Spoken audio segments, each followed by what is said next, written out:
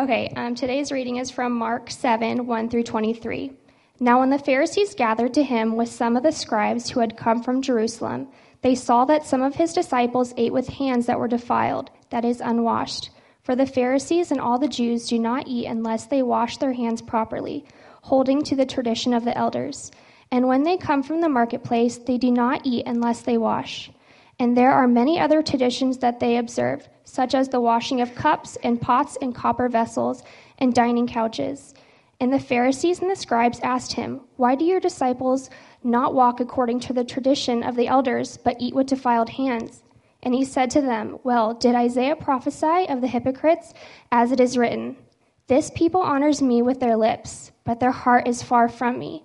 In vain do they worship me, teaching as doctrines the commandments of men.' You leave the commandment of God and hold to the tradition of men." And he said to them, "You have a fine way of rejecting the commandment of God in order to establish your tradition. For Moses said, 'Honor your father and your mother,' and whoever reviles father or mother must surely die. But you say, if a man tells his father or his mother, 'Whatever you would have gained from me is Corban, that is given to God,' then you no longer permit him to do anything for his father or mother, thus making void the word of God by your tradition that you have handed down, and many such things you do." And he called to the people to him again and said to them, "Hear me, all of you, and understand. There is nothing outside a person that by going into him can defile him. But the things that come out of a person are what defile him." And when he had entered the house and left the people, his disciples asked him about the parable. And he said to them, Then are you also without understanding? Do you not see that whatever goes into a person from outside cannot defile him, since it enters not his heart but his stomach and is expelled? Thus he declared all foods clean. And he said, What comes out of a person is what defiles him. For from within, out of the heart of man, come evil thoughts, sexual immorality, theft, murder, adultery, coveting, wickedness, deceit, sensuality, envy, slander, pride, and foolishness. All these evil things come from within, and they defile a person. This is the word of the Lord. You may be seated.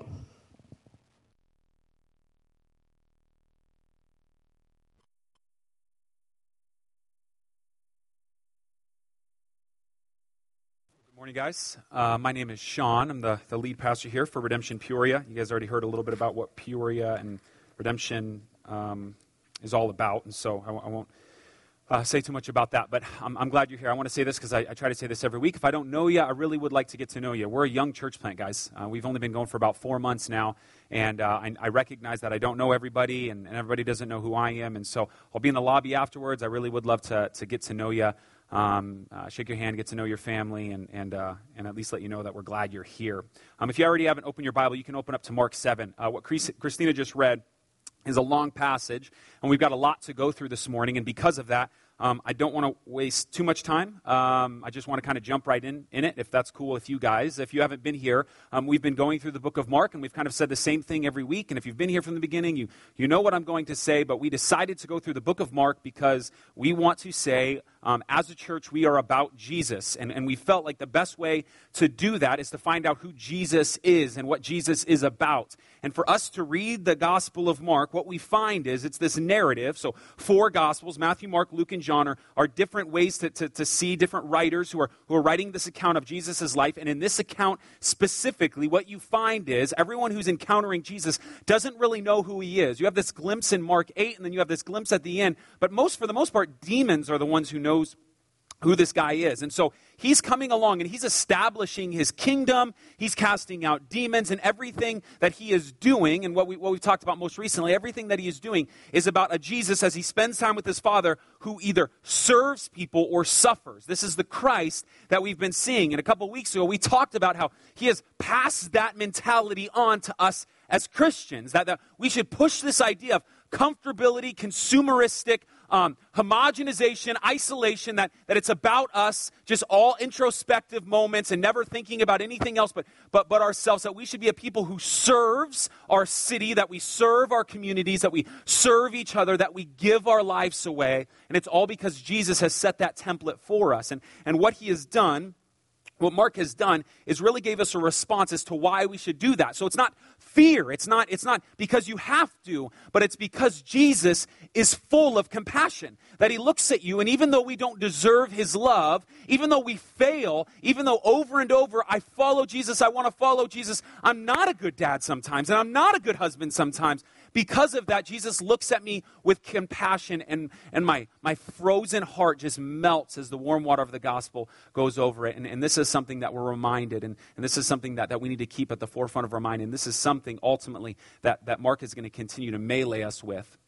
Now, here's the thing. This morning, we're going to run into some peeps that we've ran into before, the Pharisees and the Sadducees. And I think we have talked about legalism many times, if you've been with us from the beginning in Mark. And I've actually was asked, like, hey, is that kind of your wheelhouse? You like talking about legalism? Listen, like, in the end, the best thing about going through a book in the Bible is we don't really choose what we're going to talk about. If the Bible says we're going to talk about it, we're going to talk about it, right? So, it's like, we went Mark 1, 2, 3, 4, 6, right? No, there's no skipping over chapters. So if we continue to hit legalism, if we continue to talk about self-righteousness, it's not because I want to talk about it. It's because it continues to be addressed by Jesus. And so that's what we're going to do this morning. As a matter of fact, a scholar named William Barclay says, this passage that we're going to go over, 1 through 23, is the most revolutionary passage in all of the New Testament. That what takes place in this passage changes the game in the way that we view our relationship with God from that moment on. And so I don't want to hype it up too much, but it's a big deal, right? Okay, so I'm going to go through this. Like I said, we've ran into the Pharisees before. I'm going to read our passage. Jesus just fed thousands of people. As he fed these thousands of people, people didn't really understand what was going on. The dude then walks on water. The disciples see him walk on water, and they're like, yeah, but what about the feeding of the 5,000? And so they're kind of questioning, and then Jesus sees a crowd who comes up to be healed, and he's like, hey, listen, I know you want to be healed. I'm going to heal you, but it's more than just healing. You forgot. You can't see as to what was really going on when I fed you. It was physical food, but it was more than that, right? And so we've talked about that, and the Pharisees, as he has thousands and thousands of people following, start to hear this. There's murmurs of what's going on, this revolutionary named Jesus who's starting this uprising, and so people continue to come down. These Pharisees come down from Jerusalem, and they want to see what Jesus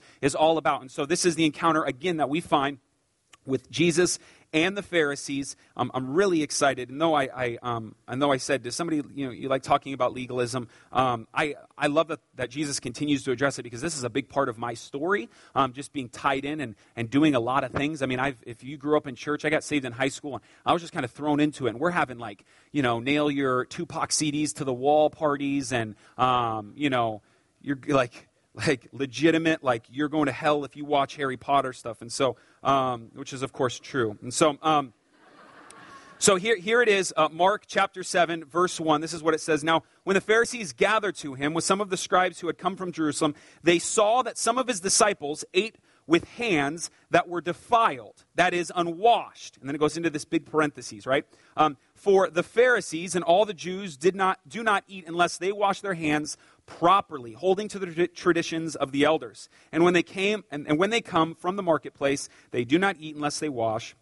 And there are many other traditions that they observe, such as the washing of cups, pots, copper vessels, and dining couches. The Pharisees and the Sadducees asked him, why do your disciples not walk according to the tradition of the elders, but eat with defiled hands? Let's stop real quick, and we're just going to continue. If this is your first time, we're going to read a section, and then we're going to talk about it. Let's unpack this context. So now the Pharisees come to Jesus, and they're about to eat together, and the Pharisees are looking at Jesus' disciples, and they walk in, and they start to eat. And this causes some things to go on in the Pharisees, because there's a lot of things that we may not be able to see in this context that we got to get our mind around. And one of these things is that the Jews, all the Jews, not just the Pharisees, have a lot of laws around following these laws. And what I mean by that is it says that these Pharisees always wash their hands before they eat. There's a book called the Mishnah, or another that's part of another Hebrew word, the Talmud, which is these books that basically parallel the Word of God. So washing your hands is in the Bible, in the Old Testament, but it's specifically for priests. And what would take place is they're told to wash their hands, right, in Exodus 30 and 40, I believe, and they're told to wash their hands. But what has happened is the pious Jews, not just the priests, started to see this, and so they started to wash their hands. And about 200 years before Jesus came on the earth, all the Jews suddenly, this law suddenly that was applied to a specific people suddenly is applied to everyone. And now the Jews, the Pharisees, are so afraid to touch that law. They have this Mishnah or this Talmud, which is these books that basically say, for us to not break the law, let's create laws around the law. So, I mean, we've seen this, right? To treat your body like a temple means to blank. Right now, even though blank is not the sin, treating your body as like a temple, we've said this is it. So for us to stay that far away from sin, here's the fence we create. And this Mishnah, this Talmud is these laws. And these laws would say, these outside laws would say that when they walk in, they'd hold their hands up and they would pour water from their fingertips down to their wrists, and they would rub their hands together. Get all the dirt, rub their hands together, and then they would put their hands down, and then they would run water from their wrists down through their fingertips. And some of these Jews would do this between each course. They would take this very seriously. Matter of fact, there's two crazy stories. One, there was a rabbi who did not do this before he ate, and he was actually excommunicated from the priesthood. Legitimately, because he did not wash his hands in a proper way, he was actually asked to leave the Pharisaical sect of that community, right? And then there's another who on the complete opposite side was under Roman imprisonment, was given water and bread to eat, but almost dehydrated because he held to the tradition so much that he would wash his hands. He would use his drinking water to wash his hands, and he almost died. So you have this, like, they take this really serious. This isn't something that's around. And here are Jesus' disciples walking in, grabbing some popcorn chip and just throwing it in their mouth. And the Pharisees are like, what are you doing?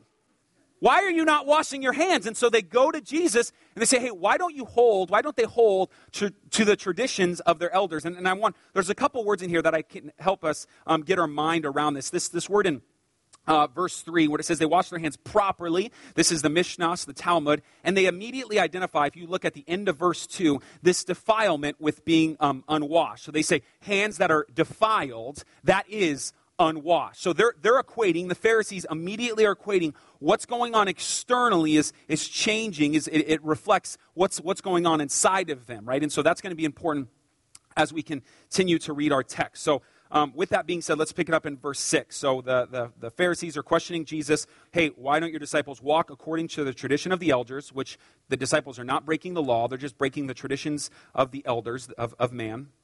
Verse 6 says this, and he said to them, well did Isaiah prophesy of you hypocrites, as it is written, this people honors me with their lips, but their hearts are far from me. In vain do they worship me, teaching as doctrines the commandments of men. You leave the commandment of God and hold to the tradition of men. He immediately quotes in this passage right here, Isaiah 29. Is it happening right now? Okay, don't get me excited. I'm just saying. Okay. We'll see you next week then. Okay.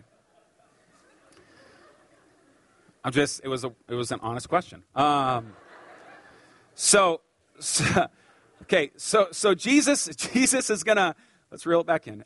Jesus is going to do three things. He's going to respond in three kind of different ways with these Pharisees as they ask this question, right? Because they're pretty upset. The Pharisees are pretty upset that they're just seeing the disciples not follow these serious rules. And he goes about and he says three things that I want you to notice. First, he looks at them as he quotes Isaiah 29. He says, you're hypocrites. He makes another statement in verse 9, in vain do they worship me. And then in verse 8, you leave the commandment of God and hold to the traditions of men. So let's talk about this very quickly. I think any of you guys who had spent time maybe in theater, you know where this word hypocrite comes from, but maybe some of us don't. He immediately looks at them and says, you're a hypocrite, which is two Greek words actually pushed together. Hypo, which means under, it's under something, and krino, which is to judge. So hypokrino, it's this idea that you judge under. Literally, the idea is that you wear a mask, that under who you are, you look through this mask, and you have this facade on, and you see these other people, and you're judging under that mask. You're acting.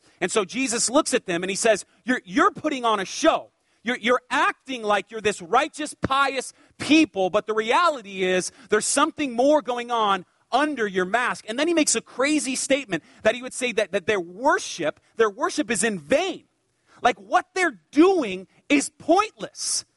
How you're trying to get all your ducks in a row and get it right externally is pointless. You're wasting your time. I listened to a really awesome podcast. It's not a Christian podcast. It's called Radio Lab. And I would highly, if you just enjoy stories, it's a really cool podcast. And back in January, in this one of these podcasts, they talked about the origin of football. And they were just talking about very early in the 1800s how it was way more not what it is now. I mean, people were dying. Like, it was way worse than rugby.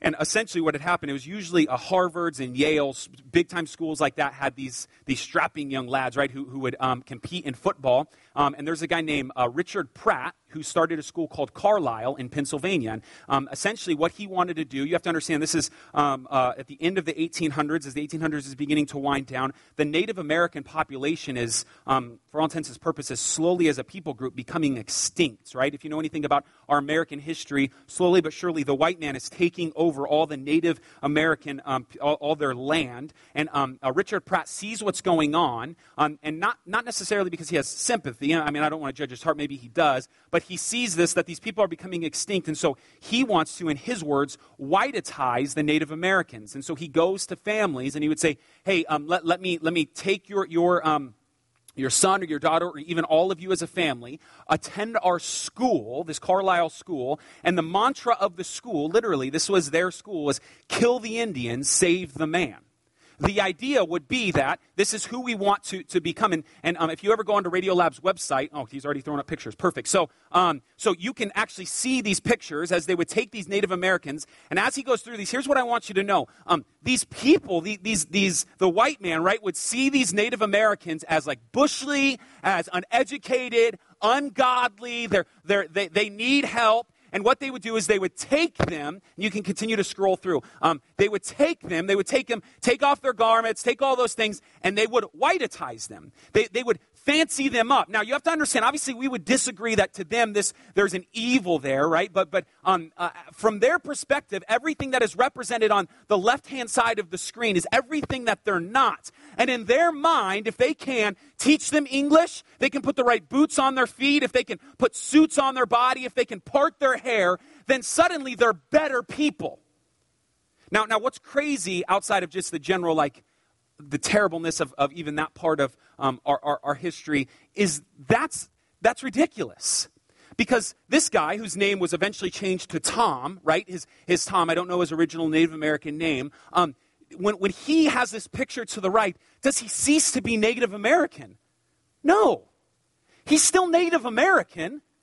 Like just because you taught him English, just because you put different clothes on him, just because he looks different from an external perspective, doesn't make him better. Now, we usually don't show pictures. We're not like a big picture or video thing, and maybe we will more in the future. But I want you to see these pictures because this is exactly what's happening in the minds of the Pharisees. That there is this ungodly, untamed, need help type of, and the way we can do it is we can fix our externalness. We can change how we look on the outside, how we talk, what we say we do and don't do. We can continue to modify those behaviors, but in the end, it's not changing who you are. And this is what Jesus is getting at when he's saying, listen, you're leaving the commandments of God. In vain are you worshiping because you're doing these things, which is going to have a cause to stop now because I think here's the big point that I want to kind of nail down before we go into our text. I want to talk about us specifically. Like, it's hard for us to hear this and really get at the context and translate it to our life. And here's what I mean. I don't know how, I have no idea how, from an outsider's perspective, Christianity has become the very thing that the creator, the author, the founder of Christianity was against. What I mean by that, from an outsider's perspective, Christians are seen as people who get it right, they do the right thing. Oh, you think you're better than me, don't judge me because I do these things. How it became that makes zero sense. Makes absolutely no sense until you walk into a church. And then suddenly it makes perfect sense. Because the church is the perfect place for people like this to hide, isn't it? Like nowhere at any point in church did we go, hey, listen, I've never had to sit down with someone and go, man, you're praying an hour a day, you're reading your Bible an hour a day. That's really worrying me, man. That's nowhere ever I go man, you memorized 10 verses this week and fasted? hey, can we get together for lunch? Like, that's never happened. And the razor's edge that we continue to walk and we struggle. And not only are we not rebuked for the right things that we do, but man, I've been in situations where I've literally, as a youth pastor, been forced to give away gold medals to people who've memorized books in the Bible or who gave a certain amount of money. So it's not that the church doesn't just foster this, negative, but it's also, we kind of like tend to breed this idea of when you do the right things, it's celebrated. But there's this razor edge, right? Because it's hard to tell the person who's doing the right thing for the right reason and the right thing for the wrong reason. So this makes it real easy because you and I and our self-righteousness can hide, can't we? We can be moralistic deists, meaning we could do all the right thing, but we don't believe God is absolutely involved into our life. We can separate God, and He's there, but He's so far away, but He doesn't really know what's going on in my heart. Instead of being people who are gospel motivated, like absolutely gospel centered, action oriented type of people. Those things look the same. Being motivated by the love of Jesus Christ and being motivated by self-worth absolutely look the same. So how do we do this? How do we begin to expose our heart to these things? And fortunately, Jesus is going to walk us through this. Specifically, what this looks like. He's going to give us an example, which I think is helpful in some of this. As he picks it in verse 9, he says this, and he said to them, you have a fine way of rejecting the command of God in order to establish your tradition.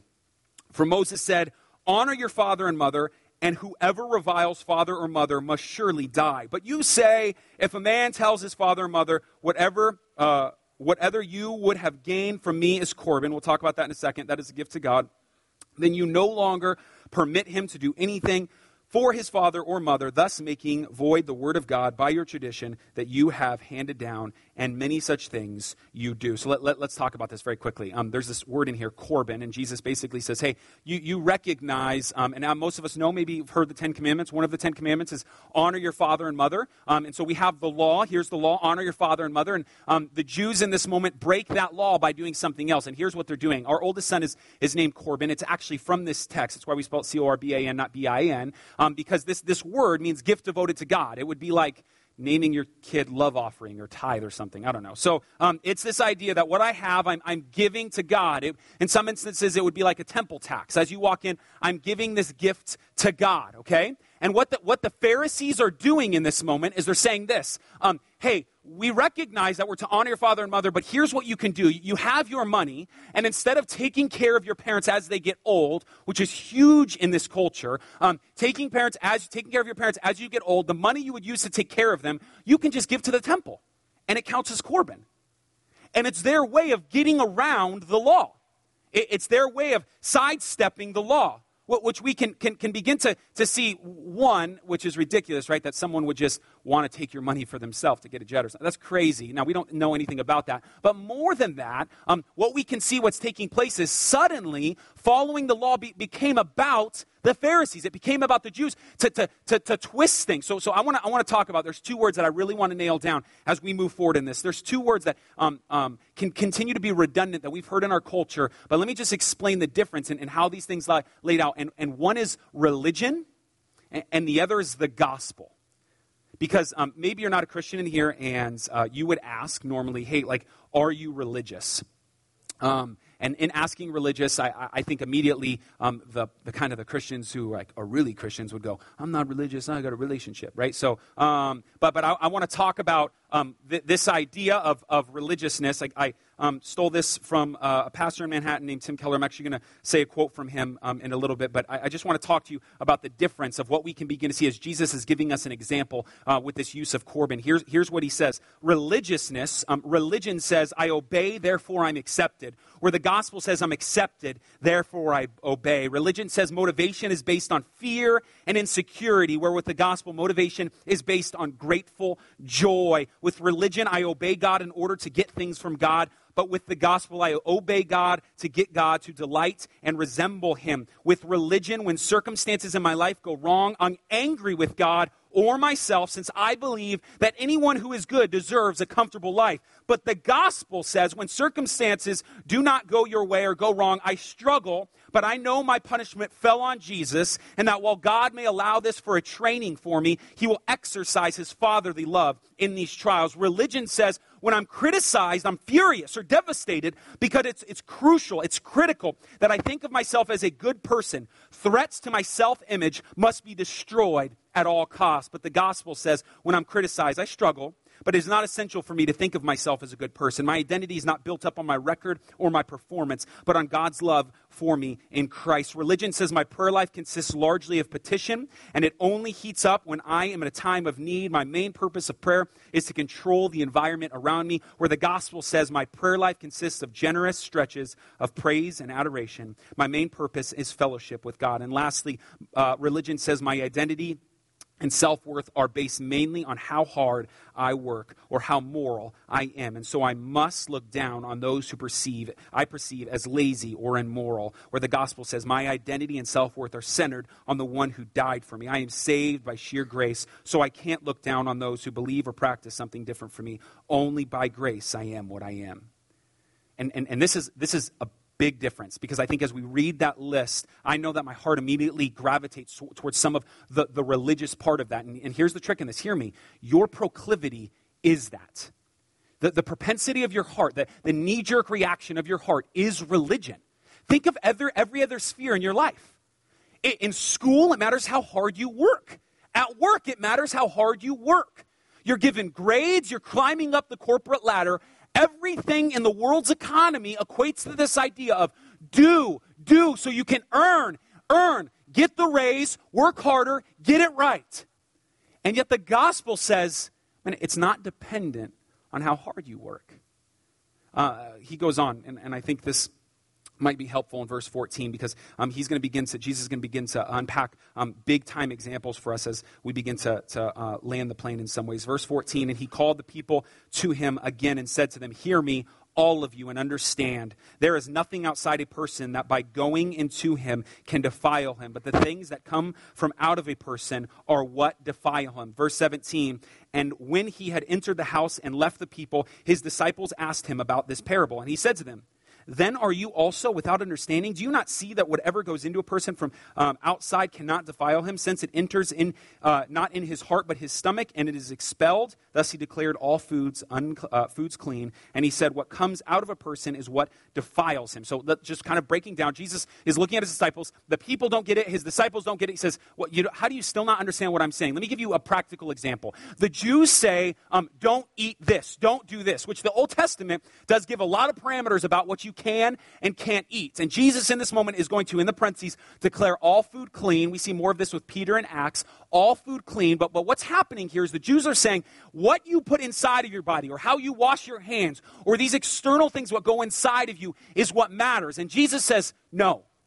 Like, think about it. That's not what defiles you. So when the Pharisees said my disciples are defiled because they had unclean hands, they're wrong. Now, he's obviously not talking about like a physical defilement, right? I mean, so Candace and I are trying to become hipsters, and we're trying to like really be like bohemian, and like we want a garden. And so we have this garden, and we're growing stuff. And yesterday I was all jacked because I go out to my garden, right? And I get some vegetables out, and I start making a smoothie, right? I'm super jacked about it, okay? And yeah, well, so what I think was char, so I take some char and I put it in the blender, and I'm like, put some bananas in there. I'm really excited, right? And so I'm giving it out to the kids. Later, Candace goes out, and we have these two big leaves, and she finds out it's rhubarb, which is totally fine if you're eating the stems. If you eat the leaves, it so happens that they're poisonous. And so Candace's like, hey, rhubarb. So we go on Google, and it's just like emergency room immediately, right? And I'm like, just like not even an hour before this, I'm like, Corbin, finish your smoothie, okay? So I'm like, here I am trying to poison my children, and it's clear, like what I do put in my body does physically defile me, right? I mean, we would be foolish to go like, if I eat all the wrong things, I'm physically being defiled. So there's obviously more than Jesus just talked. He's talking about a spiritual defilement here, obviously, right? So it's not what you do with these external things, because in the end, those external things do not change the heart. And I love how he finishes it. with that passage, and he says that it enters the heart, and not the stomach, it's expelled. And he said what comes out of a person is what defiles him. So this is big time for us, right? This is where we can start to really understand, get our hands around legalism. Because for some of us, the way that we can see our legalistic tendencies is that we see people walk into this room and we say, man, that girl, her skirt is too short, or she shouldn't be wearing that, or we see a guy in the way that he's talking, and we suddenly, from our perspective, like hypocrites behind a church mask, begin to point at people because of the movies they watch, the cigarettes they smoke, the way they dress, and there is this pulling back of the curtain for Jesus to go, it's not these external things that God looks down and goes, yes, she's wearing a turtleneck and a long skirt. I am happy with her in this moment. That's not what happens. Matter of fact, he goes on to say perfectly in verse 21, for from within, out of the hearts of man comes evil thoughts, sexual immorality, theft, murder, adultery, coveting, wickedness, deceit, sensuality, envy, slander, pride, foolishness. Hear this. All these evil things come from within, and they defile a person. Game changer. Because we can look at that list and go, I'm doing that. Like there are days when I covet. There are days when I'm an adulterer. There are days when I do things in anger. There are days when I'm envious of people. I look at this list and it says, I see these things. And what Jesus just said, it's not when you do these things, it's where these things are coming from. So check it out. The Jews are trying to solve the problem, but the problem is way bigger than they think. They've gone to the doctor and they think it's just skin cancer. If I can just get this removed from me, but that cancer has gone deep within your heart, and you can't go into the heart and take out the cancer. There's only one way to save you at this point. You have to have a heart transplant. You have to have somebody go in much deeper. And the problem is we don't understand the problem. The problem is, as legalists, as fundamental traditionalists, at moments where we find our pride and joy in so many of those things, instead of letting that be a fruit of the gospel, the problem being that our hearts, with Jesus in this moment, that's where those things come from. So instead of you white-knuckling your way to go, I'm going to do this, I'm not going to look anymore, I'm not going to turn on the computer, I'm not going to be envious, I'm not going to be angry, and you might be able to, for a while, do it well. You might be a while, for a moment, be a good person. I'm going to do this, but in the end, what Jesus just said is, you can do that over and over and over again. But something else has to change. Because your heart, as Jeremiah 17:9 says, is naturally wicked. It's from your heart that these things are coming. It's from your heart that you continue to try to fix the external, but your heart is messed up. And you say, but I don't know how to fix it. I can't. I recognize that I'm doing these things, and I feel like I've tried over and over and over again to fix these things, and I'm just sitting here saying, like, listen, if it was based on you, then the cross would be null and void. Like, he saved you. Titus 2:3, that he saved you not by you, not because of you, not done in works of righteousness, but as a gift. This is not you saying, now I'm not an envious person, now I'm not angry, now I'm not prideful, now I'm not lustful, now I'm not an adulterer. That's not what it's about. It's in that moment for Jesus to go, yeah, listen, hear me. Like, I sin. I absolutely sin, but I hate it. I hate it so much, not just because the way it makes me look, but because I recognize that Jesus, in all of his beauty and all of his glory, in the moment of honesty, he took what I'm doing, every click of the mouse, he took that on the cross. Like, I should be punished. And suddenly, like, it's only the regenerating work of the Holy Spirit on your heart that can change those actions. So you say, I want to stop being lazy, envious, angry, murderous in my heart. I want to stop being those things. Then listen, you got to go deeper. You have to do more than just your external actions.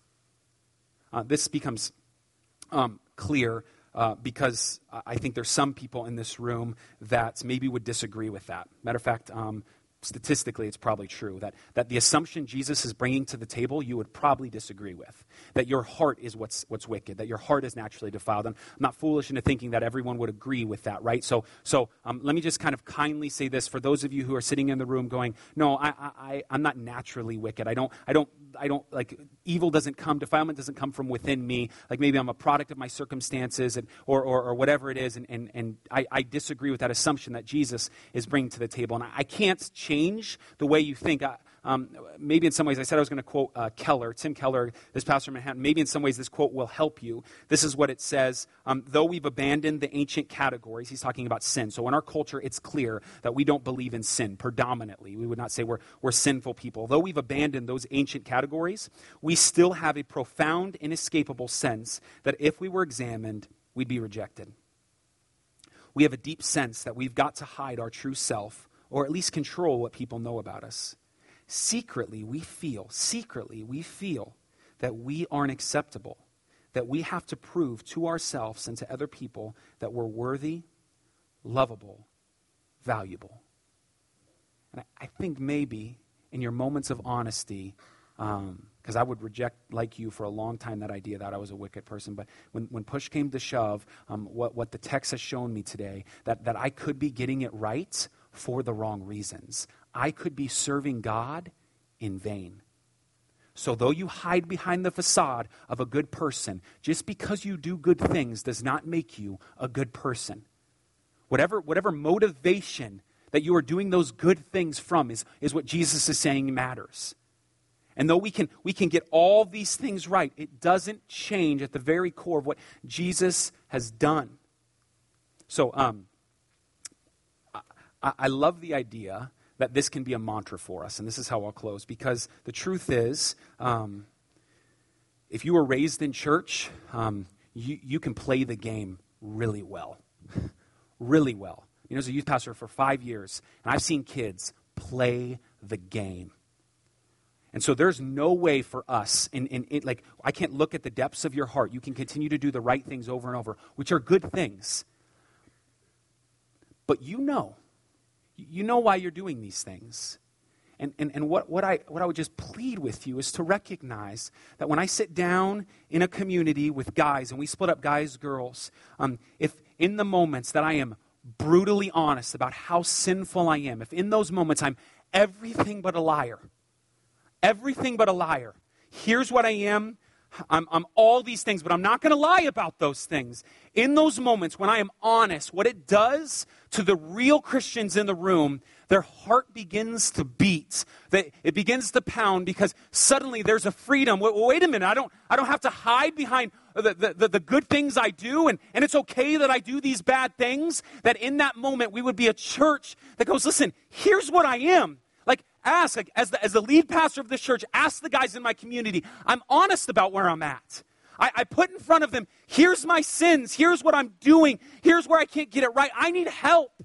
I have to sit down with my son in moments and go, but you can see how daddy needs the gospel too. I yelled, I shouldn't have done that. In these moments, honesty, it breeds this beautiful display of true gospel action. That you go, yes, I sin, but I'm not a sinner.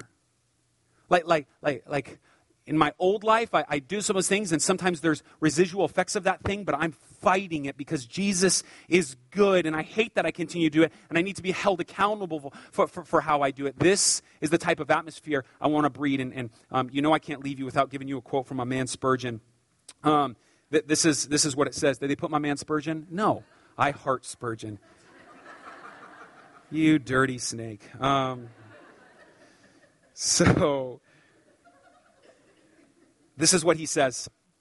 If I'd never joined a church till I had found one that was perfect, I should never have joined one at all. The moment I did join it, if I found one, I should have spoiled it, for it would have not have been perfect church after I had become a member of it. Still, imperfect as it is the dearest place on earth to us.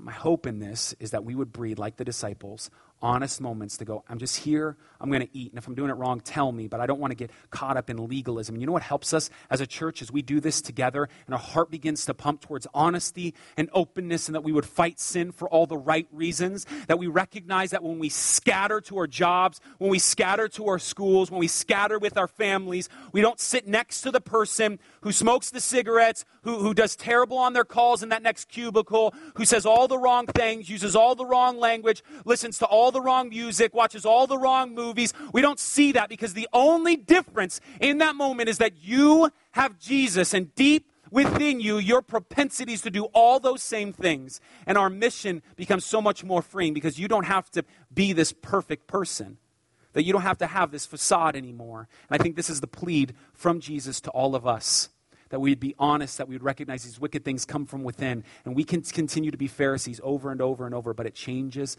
nothing. Only the gospel can change. And can you hear Jesus' anger when he looks at the Pharisees and says that? Because in the moments when you, like the Pharisees, or I, like the Pharisees, say, no, I can do all the right things, Jesus is so angry because he knows what it's going to cost him. Give it 10 more chapters. He knows what's going to cost him in the end to bring this freedom. And if you in this moment, Jesus pays this price, you in this moment goes, no, I got it, then the cross is null and void.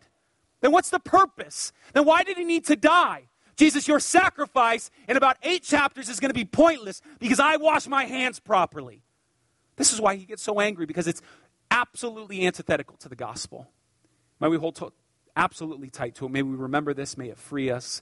May we be true Christians in every right of the word. Let me pray for us. And as you bow your head, and as I pray, I'm going to read a passage to close us in Romans chapter 5. It's 5 verses. It starts in verse 6. I just want you to listen to this. As you close your eyes, we would say that faith comes by hearing, hearing by the word of God in Romans 10:17. And in this moment, as you listen to the word of God, that you would believe the words that are being said because they are true. For while we were still weak, at the right time, Christ died for the ungodly. For one will scarcely die for a righteous person, though perhaps for a good person, one would dare even to die. But God shows his love for us, and while we were still sinners, Christ died for us.